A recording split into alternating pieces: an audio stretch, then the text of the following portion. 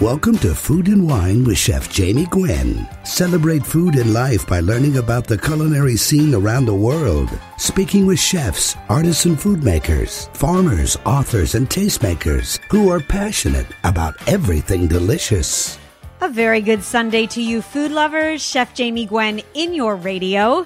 You're invited to a taste of the holiday season this hour.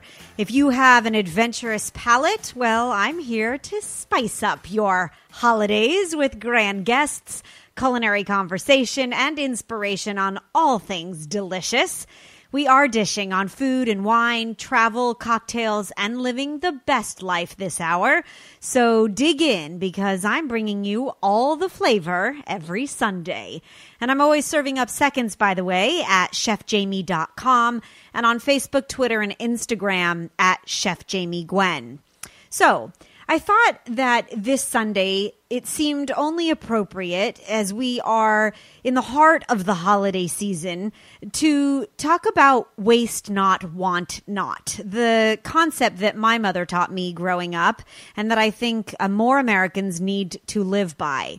It is no doubt a bountiful season, and we are feasting with family and friends. Our refrigerators are more full than the rest of the year, and I think it's a really important time to consider that you should be mindful of using it up.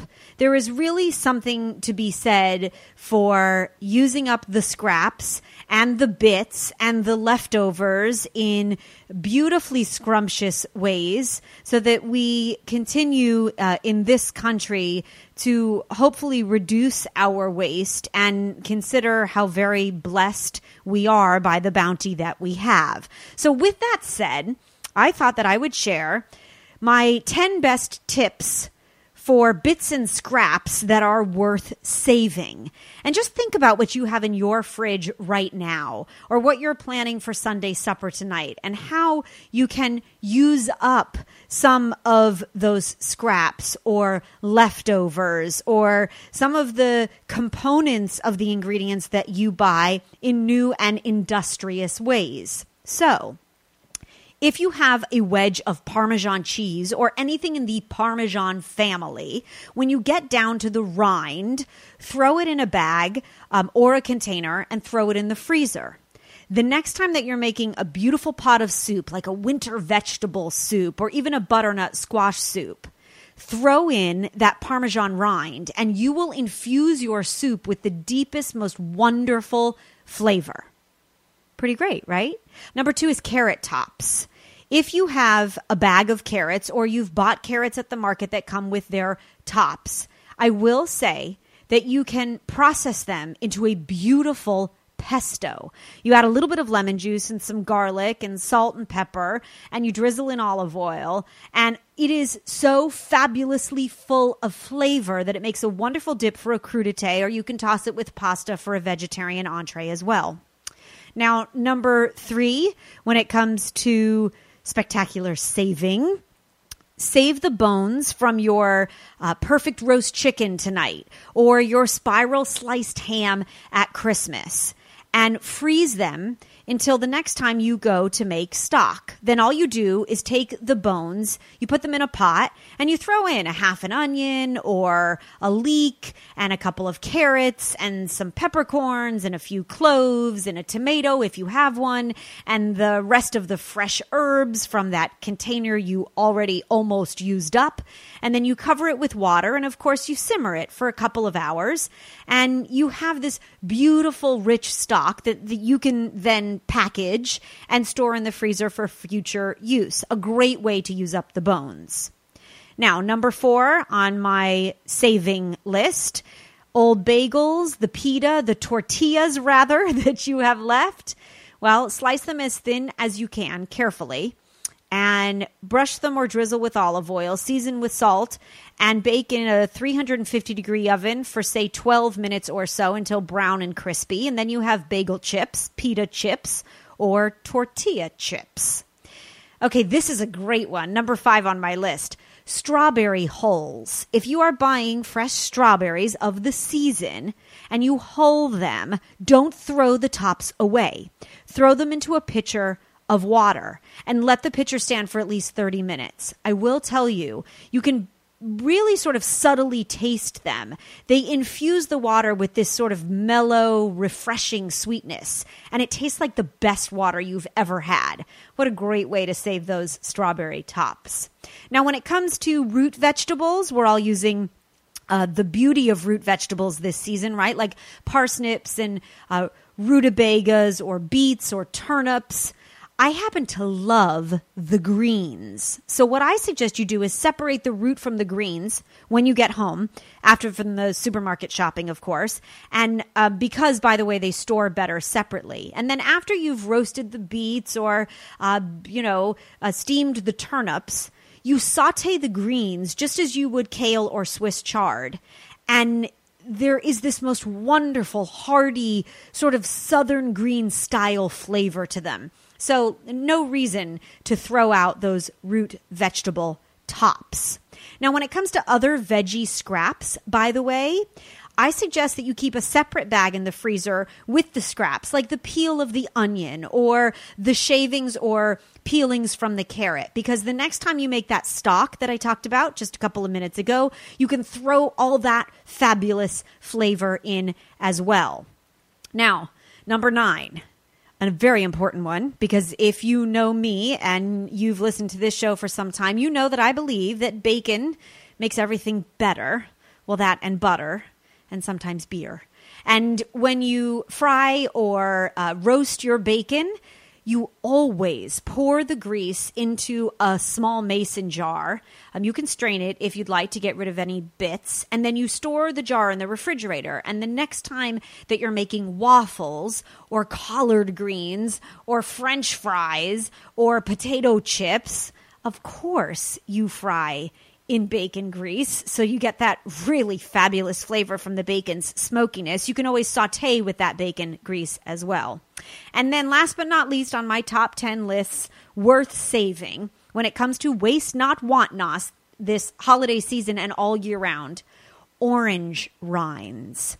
There are a couple things that you can do with orange rinds that I think will help you use it up in wonderful ways. Of course, you can throw them into a bottle of vodka and allow the rinds with that minimal pith, preferably, but that bright orange color into the vodka. And then you can invite me over and I will gladly toast you. You can also stuff spent rinds into a jar and top it with vinegar. You let it sit for a week or so, and then it's an all-purpose cleaner that is homemade and what I think is really fabulously chemical-free. Or you could use the rinds for an easy potpourri. You just put them into a pot with, let's say, a cinnamon stick and a few cloves, and you've got an orange peel or two in there, and you cover it with water, and you put it on the stove, and you let it simmer away, and it scents the kitchen and your whole house with this wonderful holiday aroma. It doesn't get any better than that. So, with that said, these tips and tricks are a new trend we are expecting to see blossom in 2016.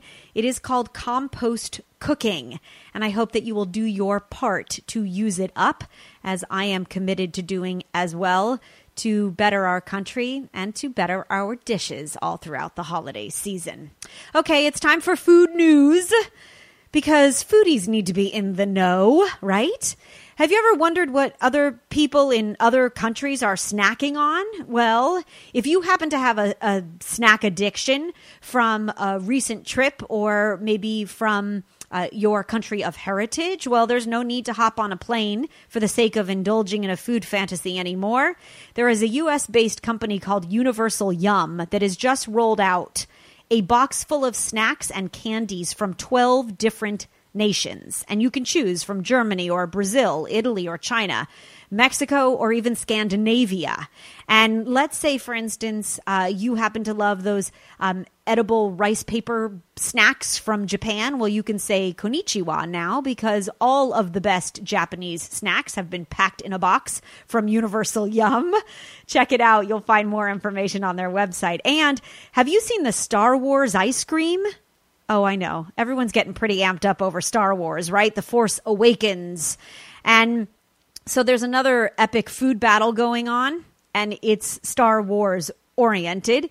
It's actually with Ample Hills Creamery and their Star Wars inspired ice cream. They've made 2 new pints that you can choose sides, whether you like the light side or the dark side. Marshmallow ice cream, homemade crispy clusters and Cocoa Krispies. And the dark side has Cocoa Krispies, espresso fudge brownies, and white chocolate pearls. And the treats are going fast, by the way, as you can imagine. So look for them in a store near you. Star Wars ice cream, pretty cool. And don't touch your dial, because we are celebrating. This evening marks the first night of Hanukkah, the Jewish tradition of 8 nights of lighting candles and latkes and family celebrations. And Amelia Saltzman is celebrating Hanukkah and waxing poetic on luscious latkes coming up next. Also, Chef Magnus Nilsson is stopping by later in the hour. You saw him on Chef's Table on Netflix. Oh, how I love that show. He is, of course, the executive chef at the helm of Favikan restaurant in Sweden, and he's sharing his Nordic cookbook. Plus, we're highlighting the history of the San Francisco cocktail movement before the end of the hour, so raise your glass. There is so much delicious conversation coming up in your radio right after this. Chef Jamie Gwen, don't go away.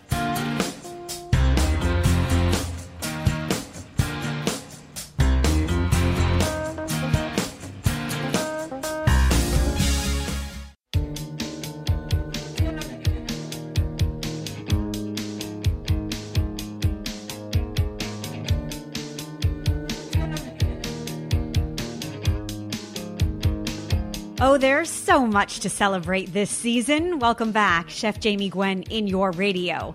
We're taking a fresh look at tradition today. At Hanukkah, the Jewish holiday we call the Festival of Lights.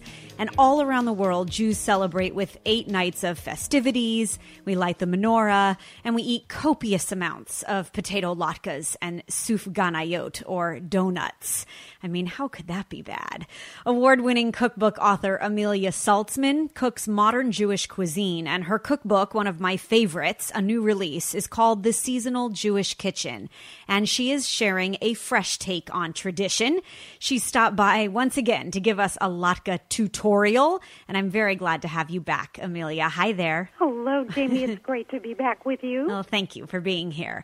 Start, if you would, with a little more background on the significance of Hanukkah, please. It's actually considered a minor holiday. Mm-hmm. It doesn't actually even show up in the Bible because it takes place much later, sort of in the ancient history, and it's really the story of the rebellion of Judah and the Maccabees. It's sort of a David and Goliath story against Syrian Greek rule, and really the rebellion against assimilation, which has kind of contemporary notes about how to keep your identity wherever you are and still be part of society, which I think is interesting. Yes. But even more so, well, and of course, as you said earlier, it's about the rededication of the temple after this victory, and that mythical, because we're not sure that really happened, the mythical bit of oil that miraculously lasted for 8 nights. But because I'm a seasonal girl looking at this in a seasonal lens, what I think is really interesting, I find this fascinating, Hanukkah begins on the dark moon, right? No moon, the dark moon before the winter solstice. Right. It is a holiday that begins on the shortest day, the darkest, longest night of the year. Now, imagine the ancient Hebrews. No city lights, off in the distance, right? It is the longest, darkest night when they most would have craved light. What a great seasonal reminder of why we would celebrate this, fire and flame and joyousness of being inside and warmth. Oh, for Perfect. Sure. Yeah, it is. And I think there's something wonderfully joyous about the dichotomy of that, right? The darkest day, the shortest day, and a celebration that changes as far as the actual day that we celebrate every year based on the calendar, and not only the Jewish calendar, but like you said, the solstice per se. There's something really extraordinary about the planning for Hanukkah every year to me, because I love that idea of the seasonal approach that you take, especially to Jewish cooking. And one of the things we all love about Hanukkah, aside from 8 nights of presents, of course, is there is, like most Jewish holidays, a celebration centered around food. And so we celebrate the latke. But as you say in the book, which I think is really fabulous, we are having a latke revolution, because latkes have come a long way. Well, that's yes and no. Well, yes, in the sense that we're rediscovering or suddenly paying attention to what actually has been around for a long time. That there's a great tradition of making latkes from more things than potatoes, but we're also, and so we're re-embracing that, if you will, but we're also looking at it in sort of newer ways and tapping into the flavors that we're really excited about in 2015. Right. And so how do you elevate your latkes? And mind you, I love a classical approach. I was trained classical French. I mean, I definitely believe in going back to our roots. And there might be nothing better than the beauty of a very simply made and straightforward latke. But I do believe that Yukon Gold potatoes have taken us to an elevated level of tubers. And I think that sweet potato latkes and shredding root vegetables as an addition makes for more fabulous flavor. Well, I think it's great to have options. Yes. And I agree with you about a great potato latke. In fact, that's why I called the recipe I include on that, for that one, the best potato latkes. Because the truth is, people really suffer from sort of latke anxiety, if you will. How can a simple pancake turn out raw, burnt, and greasy all at the same time? Right, it'd be so difficult. An art. Yes, there is an art. So teach us, if you would, just the basic steps, as succinct as you can, because there would only be one way better, and that would be if you were here in studio with a pan and some fire, but the art of the perfect latke. Well, there are really just a couple of tricks that are so simple. It's kind of stupefying, really. Heat the pan over medium heat so that you can control the heat as it rises to a nice hot temperature. In other words, you want the oil hot, but if you heat over high heat, pretty soon the oil's going to burn. Right. So the other trick, don't use too much oil. Latkes really are better pan-fried, not deep-fried. So maybe a quarter of an inch of hot oil. What you should see is a little bit of the batter sizzle right on contact. The other main trick is make your latkes thin. Thin, yes. If they're thin, they will cook all the way through and be golden brown on the outside. But if they're too thick or the oil is too cold, it takes way too long for the inside to be cooked. The outside gets burnt, and too much oil because the cold oil will absorb into the food. I really love the crisp edges, but I almost want to taste the crispness all throughout. And there's one tender bite in the center where you sort of get the burst of potato flavor. And that's just enough before you move on to the next latke. Now, I love that you say you can make potato pancakes in advance and you can let them cool and then reheat them in a 350-degree oven in a single layer. They do crisp back up. And while I'm not an advocate of freezing things usually, if you're making a vast quantity and you cool them completely, I've had success in freezing latkes and reheating. Have you? Oh, really? I have. I know.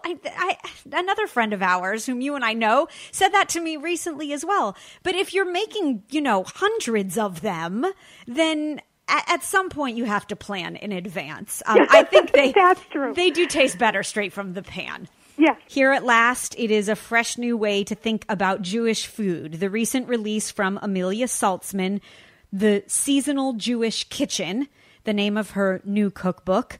Just a wonderful addition to your cookbook collection. Find an excerpted recipe at chefjamie.com with a direct link to order the book.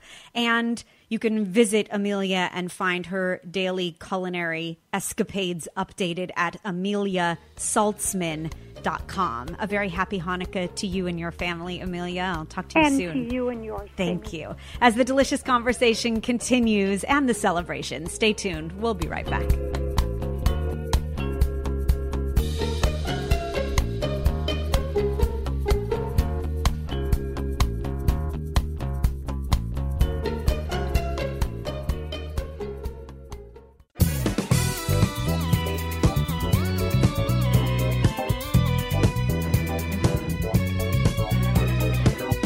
Welcome back, Chef Jamie Gwen in your radio as we celebrate the holidays in true style with the greatest culinary thinkers on this show. In my humble opinion, Magnus Nilsson is a superhero. Rather, I should say a super chef. If you have watched the highly acclaimed Chef's Table or Mind of a Chef series, then you have witnessed Chef Magnus Nilsson's incredible culinary talent, his ability to rise above challenges, and his love for his homeland. Fäviken, Magnus's innovative restaurant in northern Sweden, is a remote outpost serving extraordinary cuisine. After graduating from cooking school, he moved to Stockholm, then to Paris, working in two of the city's most celebrated restaurants, and returned home at age 24 in 2008 and had planned to become a wine writer. But he reinvented a restaurant instead that has brought him great acclaim. Titles like the best chef in the world have been pronounced in association with Magnus Nilsson, and I am beyond delighted that he is gracing us with his culinary presence today. He has written a magnificent cookbook that is inspired by his travels through Nordic countries. It's entitled The Nordic Cookbook, and Chef Magnus Nilsson is here to dish. I'm very glad to have you, Chef. Thank you for finding the time. Thank you for having me.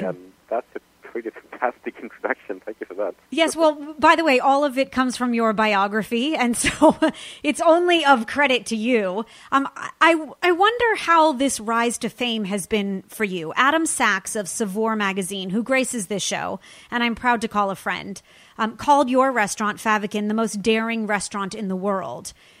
What can you say about the rise to culinary greatness? It's a little bit difficult to comment on, as being the person behind that restaurant. But yes. It's really difficult to explain why. But the one thing I can say, though, is that it's been very, very good, because if it wasn't for the fact that we become really public and very appreciated all across the world, we would never have been able to fill the restaurant. If we hadn't been able to fill the restaurant, I wouldn't have been able to, allow myself to do all the development we've done up there, with the research in, food traditions and basically developing the restaurant into what it is today. Yes, of course. Can you tell us about the culinary experience that you offer to guests? Because it's a very unique one, but it's one very much rooted in your history, your love for your homeland, and the nature of the location and the remoteness of your restaurant. For any restaurateur or really any creative person in any field, the most important thing you can do is to make the most out of whatever you have where you are, actively working. Yes. Regardless if it's positive things or difficulties or whatever it might be. And to me, being from the northern parts of Sweden, living in the countryside, being very interested in not just cooking but also the production of foods, all of those things become quite a big part of the way I, create food for the restaurant. Yes. And I think that's kind of what we want to share. I want it to be very clear when you come there that it's created by me and the team, who are all very passionate about the area and our food culture. And it's created to be not just had and then ticked off from a box. It's really created as a restaurant experience to enjoy, And yeah, I think that's about it. I think that's a very good explanation. And I know from watching you cook and on the shows that have highlighted, the beauty of where you are and what you are challenged by, the fact that you make the best of it is really a wonderful lesson for all of us. I mean, whether it's just cooking from, the pantry that you have on hand or being in northern remote Sweden, it really, I think, is a wonderful culinary lesson. I would love it. I think it's important. Yes. It applies everywhere. If you run your restaurant, or if you live and cook in a city, for example, you should make the most out of that. Right. All the cultural influences and a huge influx of different produce and stuff like that. And, Right. It makes sense to do it differently in different ways. Right. Or in different parts. So, Chef, for those that live in the city, they have a farmer's market that they can go to down the block, right? For you go back to nature because of the obstacles of cold weather right now, especially, right? The winter time. You do a lot of preserving and pickling and brining and curing, right? Because I loved to see the caves and the fact that you could pluck carrots out of there. It was amazing. Talk to us, if you would, about the concept of preserving and how much you really do embrace the seasons that give you a bounty so that you can savor them for the rest of the year. So like all over the Nordic region, one of the few kind of defining factors that tie all of these kind of different parts of the region together is that you have 4 distinctive seasons, of which one is one where you can't really harvest anything, at least not plant materials. And because of this, like in historical times, people had to produce an excess in summer and preserve it for winter and consume it during the dark months. Even though, like, you don't have to do that anymore because today food is imported and, it's transported around, it's frozen, we have many alternative techniques. We still developed a taste for the flavor of preserved foods, cheese, olives, charcuterie, stuff like that. And we really kept to those traditions. And and not for the restaurant, but really for everyone, pretty much. We can try to keep those flavors even if you don't have to anymore. Definitely so. Chef, we need to take a quick pause. There is more with Chef Magnus Nilsson of Favikan Restaurant in Sweden right after this.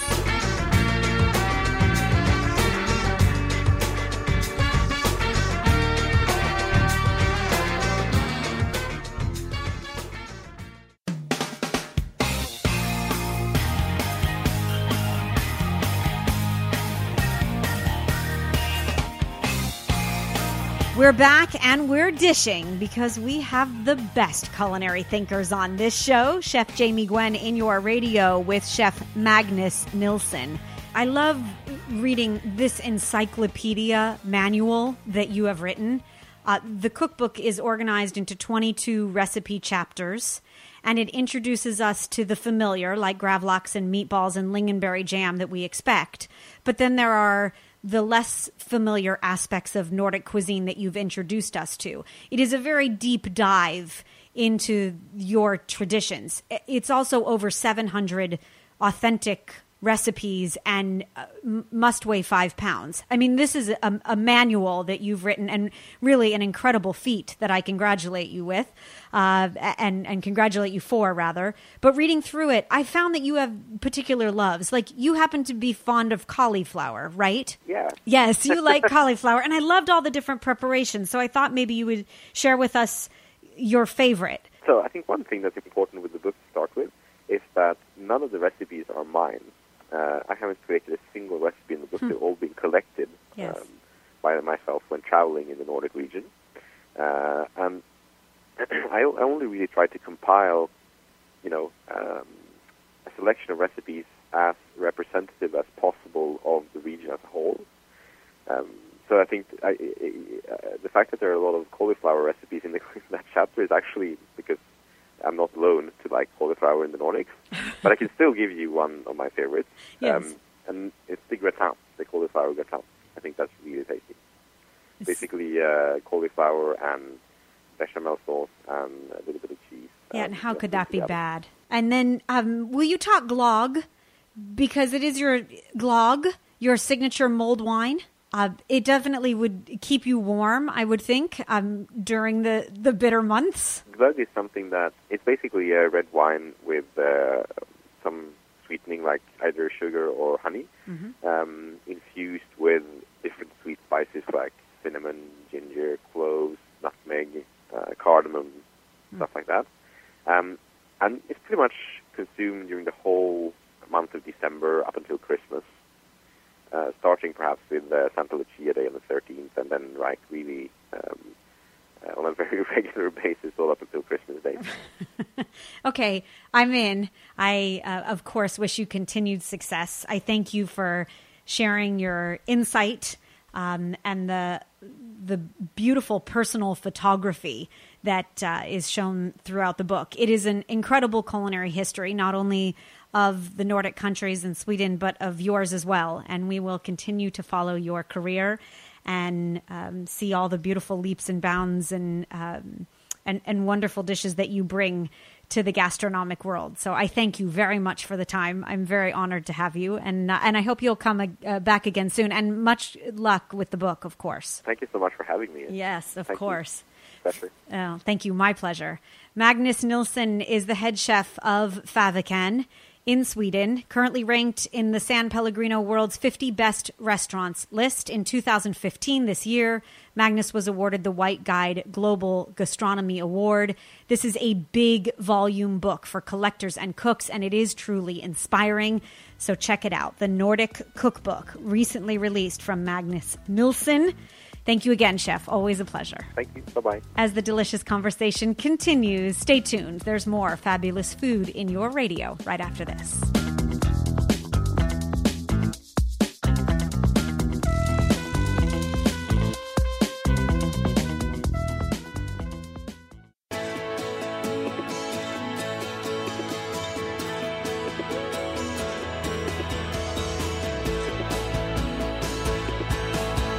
Cheers to you and welcome back. Chef Jamie Gwen in your radio, celebrating the season. Talk about a great read. It is an extraordinary tale of one of the world's most legendary cocktail cities. We are quenching your thirst today and celebrating San Francisco, a city devoted to drink. Tales and recipes focusing on the cultural cocktail history of one of America's most beloved cities can be found in the new book release from author, distiller, and barkeeper Duggan McDonnell. The book is entitled Drinking the Devil's Acre, a love letter from San Francisco and her cocktails. And live from the basement of his cantina, his bar called Cantina on Sutter Street in San Francisco, Duggan is here and has stopped by to dish, and I'm glad to have you. Welcome. Thanks, Jamie. Yes, such a pleasure to chat with you again. Well, thank you. The book is really sophisticated and classy and a fabulous read, Duggan, and there was so much grand education in it. I was very surprised to hear the stories and to read your chronicle of the history itself. Spirits and cocktails have played a far longer role in the history of cocktails themselves, shaping the culture of San Francisco than I ever knew. Well, you know, that's what I learned, and that is in part what compelled me to write the book, is that I was researching and I was sort of writing a collection of recipes and sort of writing my own sort of barkeeper's memoirs, but I wanted to cast it in the light of history with San Francisco. And one of the things that I discovered was that there were so many books being published, and there was so much creativity and innovation happening right from 1849 on. In fact, there was a claim that the world's first cocktail book was actually published in San Francisco in 1850. And then, you know, from my accounts, I discovered that California's first cookbook wasn't published until 1889, but about 6 or 7 different cocktail books had been published prior to that. And I said, something must have been going on during those decades. No doubt. And I think it's fascinating because it proves that you should always have a cocktail first, right? as a great introduction to a meal. Okay, so take us on an exploration of the Red Light District, which I know it was known as the Barbary Coast during the second half of the 19th century, right? The Barbary Coast, it was, you know, considered the craziest place in the world for several decades, right? It was the mouth of the city, and it was situated on the port, and so everyone was coming in there, right? Well, you're talking about, you know, the fastest-growing, richest city in the history of the world because of the gold. And then, fast forward 15 years, you have the Comstock Lode and all of its silver, and then you have the railroads and you have the redwoods, And all of the mining and the robber barons and San Francisco just kept exploding with growth. Well, there's going to be a seedy underworld. There's going to be the flea that feeds off the flesh of all of that. And that was the Barbary Coast.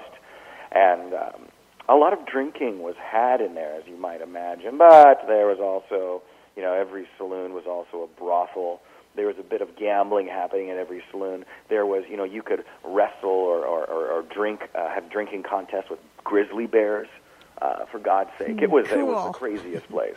And in fact, that's where, of course, I take the title from. Drinking the Devil's Acre. I think it's very interesting that San Francisco is the birthplace of today's most requested drinks. And I'd like to talk about your bar as well. But the Pisco Punch, the Mai Tai, the Irish coffee, all created or developed in San Francisco, as you say. So how did one city have such a profound impact on what we drink today? Well, in as much as the Barbary Coast was a place of drink, the entire city was as well. And that's because it had so much expendable income.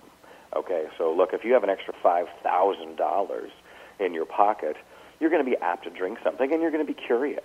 And look, there was, from day one, there was a lot of talent behind the bars here in San Francisco because they could make a great living. And in fact, it was the most famous barkeep of the 19th century, Jerry Thomas, who claimed to make more money as a bartender than the vice president of the United States. That was in the 1860s and 70s. That's amazing. Live from San Francisco, from the basement of his bar called Cantina. You really should go visit on Sutter Street in San Fran. And you really should take the time to enjoy the new book release from Duggan McDonnell. It is called Drinking the Devil's Acre. It is a love letter from San Francisco and her cocktails. It's a beautiful read, Duggan. Congratulations. And once again, thank you for sharing your passion. Come back soon with new inspired cocktails, please. I certainly will. I'd love it. I'd love it, of course. There's a direct link to Duggan's famous cocktail, the Laughing Buddha, posted at chefjamie.com, and it will get you directly to his bar, Cantina, and Drinking the Devil's Acre so that you can bring the book into your collection. So that brings us to the end of another hour of delicious conversation. I hope that I've inspired you to cook new things this week and that you will check out chefjamie.com to entertain with ease this holiday season. I have an endless list of holiday recipes and seasonal food ideas, and I post daily updates on Facebook, Twitter, and Instagram at Chef Jamie Gwen. I'll leave you with my last bite for the hour. I bet you have some goat cheese or blue cheese in your fridge right now, or maybe a mix of some cheeses you can blend together. Well, I will go straight to my fridge later today, and I will make a cheese log, perfect for a quick appetizer before Sunday supper with a nice glass of wine, of course. So I thought I would inspire you to raid your fridge and pantry and consider that a cheese log is a great go-to this holiday season for a last-minute starter or appetizer, or if friends or neighbors happen to stop by. The cheese all combined, like goat cheese and blue cheese together, is so much better when the flavors meld and when it's served, by the way, at just cooler than room temperature. You can always, of course, blend in honey or maple syrup or even jalapenos. You can coat the cheese log in a bevy of things like dried cranberries or pistachios or cracked pepper and fresh thyme. And of course, the flavors for your homemade cheese log, well, they're endless, and you can cater them to your palate. Plus, I love to make them because it's like Play-Doh for grown-ups. I'll post my best cheese log combinations and photos on Facebook, Twitter, and Instagram, once again, at Chef Jamie Gwen. And I hope you'll become a fan and a friend, and that you'll continue to listen to this show every Sunday as the delicious conversation continues. I thank you for listening. I'm Chef Jamie Gwen signing off. I hope you continue to eat well.